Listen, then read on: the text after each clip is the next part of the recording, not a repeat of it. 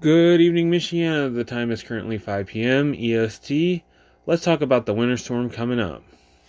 Snowfall amounts are not set in stone, but most of the area can expect 5 to 10 inches, with areas closer to the lake expecting a foot to 2+ feet of snow.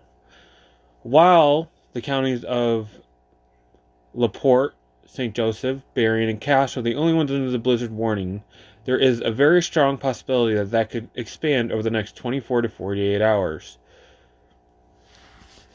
The National Weather Service is holding back the blizzard warning just because there is the potential of seeing a lower amount of snow, which may make the visibility not quite less than a quarter of a mile. However, still expect blizzard-like conditions either way.